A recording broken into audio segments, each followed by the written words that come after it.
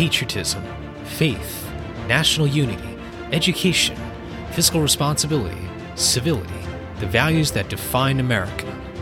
Fascinating stories and talks from America-loving patriots dedicated to preserving freedom, opportunity, and justice. Welcome to the Friends and Fellow Citizens podcast.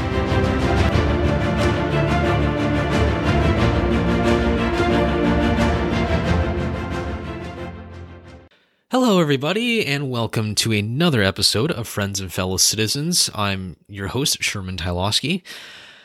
Make sure you subscribe and share this podcast if you haven't already. I really appreciate your support. Today's topic is going to be somewhat of a prediction episode. I want to make a pretty bold prediction. Some, I think, would argue that it's been a long time coming because we've gone about a year of this pandemic, and I think this is going to be a really incredibly important subject as we look at some of the short-term and long-term aspects of how to rebuild and recover from the pandemic. And my prediction is this. In terms of the higher education system as we know it, it is going to lose a huge amount of prestige and value after this pandemic, the likes of which we will probably never ever see again.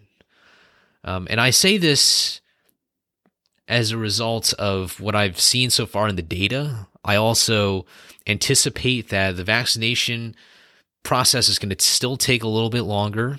We're still not out at the end of the tunnel here.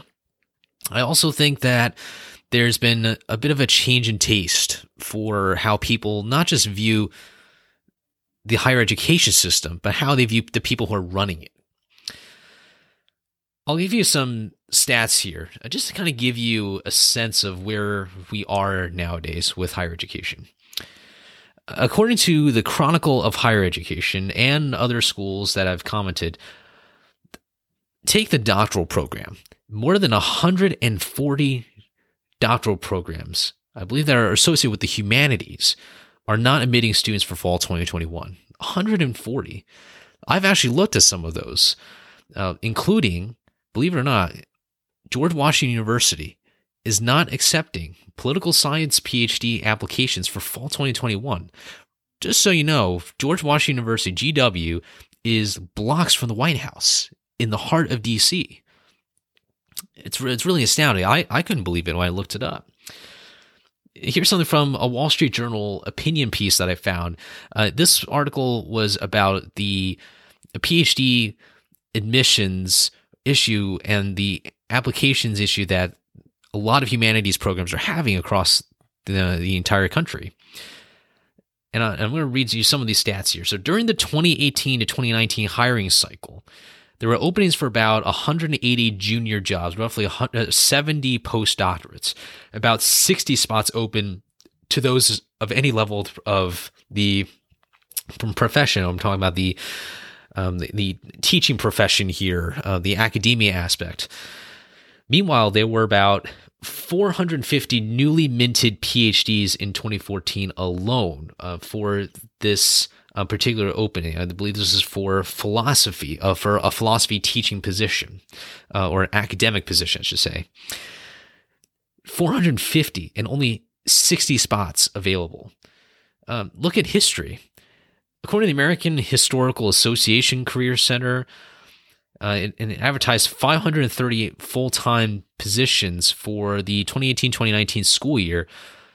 940 new history doctorates were awarded in 2018. Now, as you know, with a PhD program, PhD programs are usually very academic. I mean, people are going into those programs to teach, to conduct research, and these numbers I'm giving you are before COVID. And now to broaden the timeline a little bit here, in the 60s and 70s, you have to understand that it was pretty common for students to earn doctoral degrees in definitely less time than what people are doing now. In fact, I looked up, according to the Wall Street Journal and other sources, it's about 5 years. And they worked in these junior academic positions while they were doing these dissertations, also according to the article, which I think makes sense. I mean, you're you're getting experience, and you're doing what you have been intending to do this entire time. The median time to complete a doctorate in the arts and humanities is now more than 7 years. So that's an additional 40% more time to do a degree nowadays compared to the 60s and 70s. This is according to the survey of earned doctorates. And they also say that, well, more than half of those who enter doctoral programs never finish. You know, I say these stats because we need to get a sense of where the supply and demand is for academia. I will be one of the first to say that in any kind of education, you need some kind of balance of academia and practicality. In my master's program, we had a really good mix of academics and practitioners, who provided these balances and perspectives that are really necessary to any kind of education. And I really appreciate that model, and I hope that that model sustains.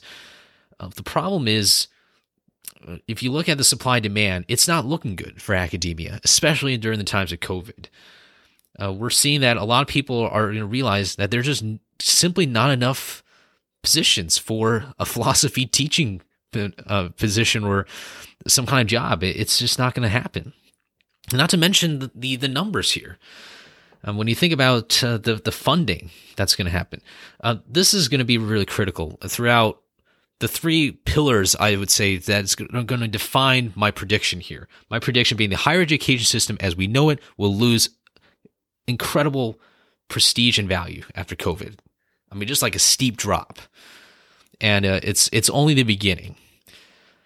There's three kinds of funding for universities, generally speaking. There's endowments, there's tuition, and there's government funding and subsidies, funding from the public sector.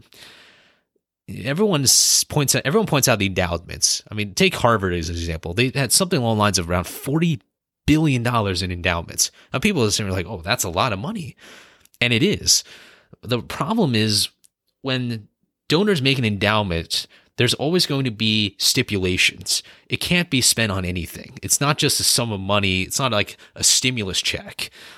It's a fixed amount of money for a particular scholarship with students who have particular qualifications, or have particular standards, or particular grades, or perhaps it's an endowment for a particular building that might not even been built yet.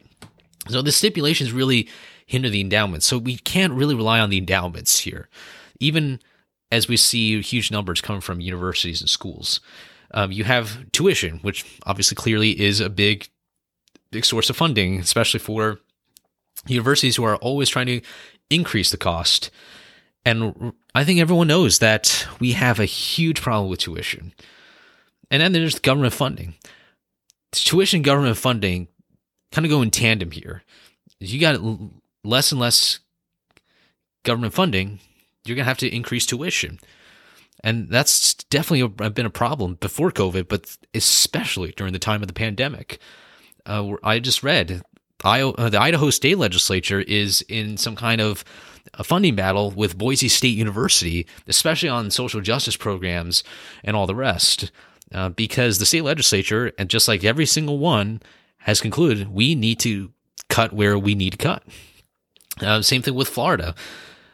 Same with every single other state legislature you can think of. They're always facing these massive problems. Each state's going to be a little bit different, but they're all facing a common enemy here. And that is, how do you have fiscal responsibility? Going back to that, one of those principles of Washington's farewell address. Now, I think there's these three main pillars of why I believe what we're seeing now is only the beginning of higher education being transformed forever. Okay, number one is students and faculty. I'm kind of merging them as a group here, are going to have a lot of disputes with university administrations over cost cutting, looking at tuition and layoffs and furloughs. So I've kind of grouped it as a kind of an economic or financial sort of problem here. I do think the rift is growing. I think a lot of students especially are going to be very upset at some of these costs that are going to have to be cut across the board. It's not just going to be, the typical, well, we need to come maybe a program or two. I'm seeing entire departments cut. I'm seeing entire programs being merged into one department. And the furloughs and layoffs, that's going to be tough. That's going to be especially tough even for those who are more admin, like, the people who run the day-to-day services. Not to mention faculty. Even some faculty who probably never thought they would be fired have to be removed from their positions because there simply just isn't enough money coming in. And I don't think these disputes are going to go away anytime soon. I'll just give you one example here. More than 1,400, this according to, I believe it was the Boston Herald or another publication in the Northeast, more than 1,400 University of Vermont faculty, students, staff, and community members signed a no-confidence petition in the leadership of University of Vermont President Suresh Garamella. As of Monday afternoon, I believe it was sometime about a week or two ago, because of the administration's plan to phase out about 27 academic programs, basically either gutting them completely or merging them with something else.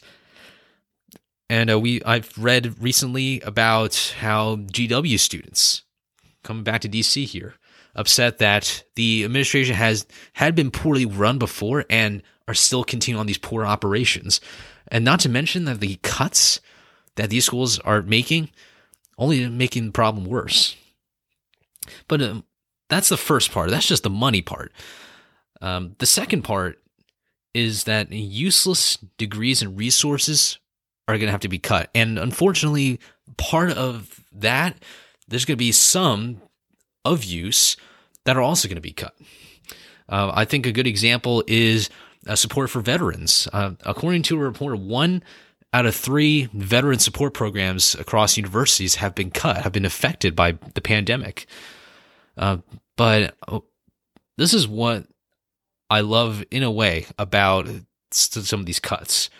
I am not saying that the pandemic is a good thing at all, but I do think that we just have way too much useless fat in our higher education system. I can't tell you how many times I've been talking to my friends and acquaintances when we talk about education, how often I emphasize that we need to get rid of these dumb programs, these programs that don't mean anything, and that I believe actually, because they're so useless, only hurt those who maybe come from different backgrounds, who worked so hard to try to get into school, but because of the capacity that a school has, they're not able to major in a subject that's actually useful because it's been given away by a useless degree taken on by maybe some kid who's got very, very rich parents or something who can able to afford these sort of things. A couple of examples here that I found. Let's take the University of Arizona as an example.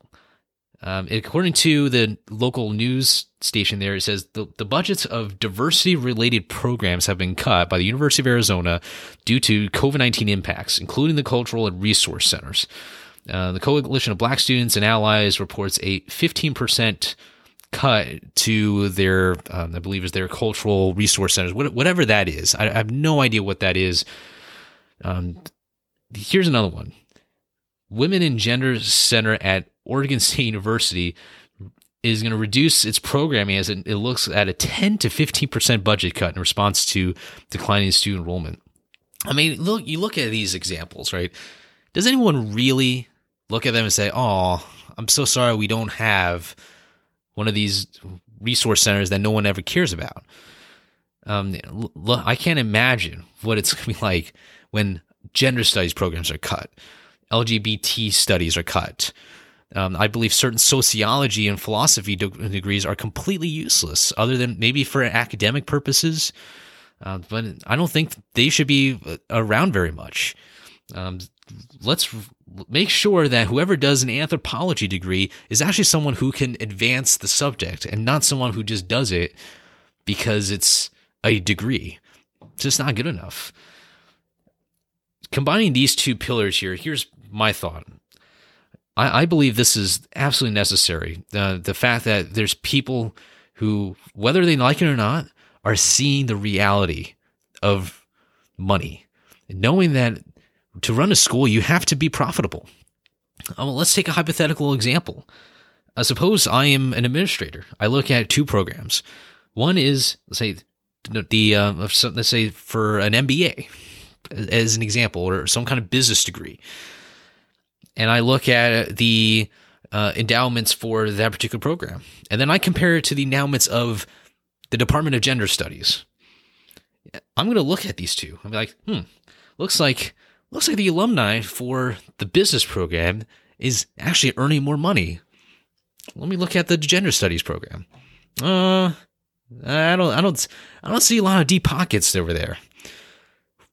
Which program do you think is likely to be more cut? It's in a way it's such simple math. There's a lot of factors that come into it. I mean, you need to add the supply and demand of different programs, and each school is going to have different priorities as well. So that's something to consider. But the point of this is to show that the math doesn't lie. Numbers don't lie. And I don't care how many students and faculty don't like that. If they can't do the math, then that's their problem. And maybe they shouldn't be in college if they can't even do simple math and simple economics. Lastly, I want to look at something that I think is emerging trend. So I've mentioned those two pillars, right? The student faculty and the faculty dispute with the administrations, as well as the useless degrees and resources that will happily be cut. I'm really excited about that. And I think vast majority of people who have half of a brain do. But number 3 is the one that I think I'm really looking forward to see. And that is the private sector, I think, is going to be offering programs that are going to replace degrees. And I say this as a college graduate. I think we should still have college degrees. Don't get me wrong. But the people who need to go through the 4-year degrees, they need to be able to land jobs that require that amount of time and work. It's not a sustainable solution. It's not fiscally responsible and morally responsible to tell students that they have to take student loans that and make them in debt for years and years before they can amount to anything. It's also irresponsible to force people to do degrees that no one cares about. We need to be a lot more resourceful. And the private sector already has started that. I just read something from April of 2020. It's saying that Google, big tech company, as you know, is launching professional courses that are going to teach candidates on how to perform their jobs. And they're called Google Career Certificates. And what they do is that they provide skill-based training for those who are looking for jobs. No doubt that it's a bit of a pipeline for Google in itself. And it's homemade. It's built for them. And so they know exactly who they can hire. It facilitates the process. They don't have to worry about some kid who goes through college and wondering whether or not he can still put 2 and 2 together. Here's what the Senior Vice President of Global Affairs at Google said, Mr. Kent Walker. He said, college degrees are out of reach for many Americans, and you shouldn't need a college diploma to have economic security. We need new, accessible job training solutions, from enhanced vocational programs to online education, to help America recover and rebuild, unquote. Now he sounds like a politician, honestly, and one whom people will listen and be like, maybe this is a new era for greater opportunity. Maybe college should be only for those who actually need it. I look at this and say, wouldn't it be so much easier if we knew that there were ways for people to be innovative, that people could cut time on their education. If you had more time, if you get the same amount of education done, maybe you had the same amount of fun. I mean, you can't be, hopefully no one out there is studying 24/7, but if you could have a good amount of fun and excitement while also cutting down the time to do your education, think about how much more in life you could have. I'm excited to see what companies, not just Google, but hopefully small startups as well. I hope that they open up apprenticeship jobs. There's nothing wrong with training to be an electrician because everyone's still going to be using electricity. I still think there should be a supply demand for electricians or for those who want to work as car mechanics. I have a friend who went to college, went for 4 years.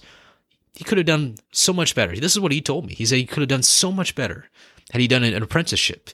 Would have done the apprenticeship, maybe get a little money on the side, know how to work the job, and he could just enter right in because he's already in the pipeline.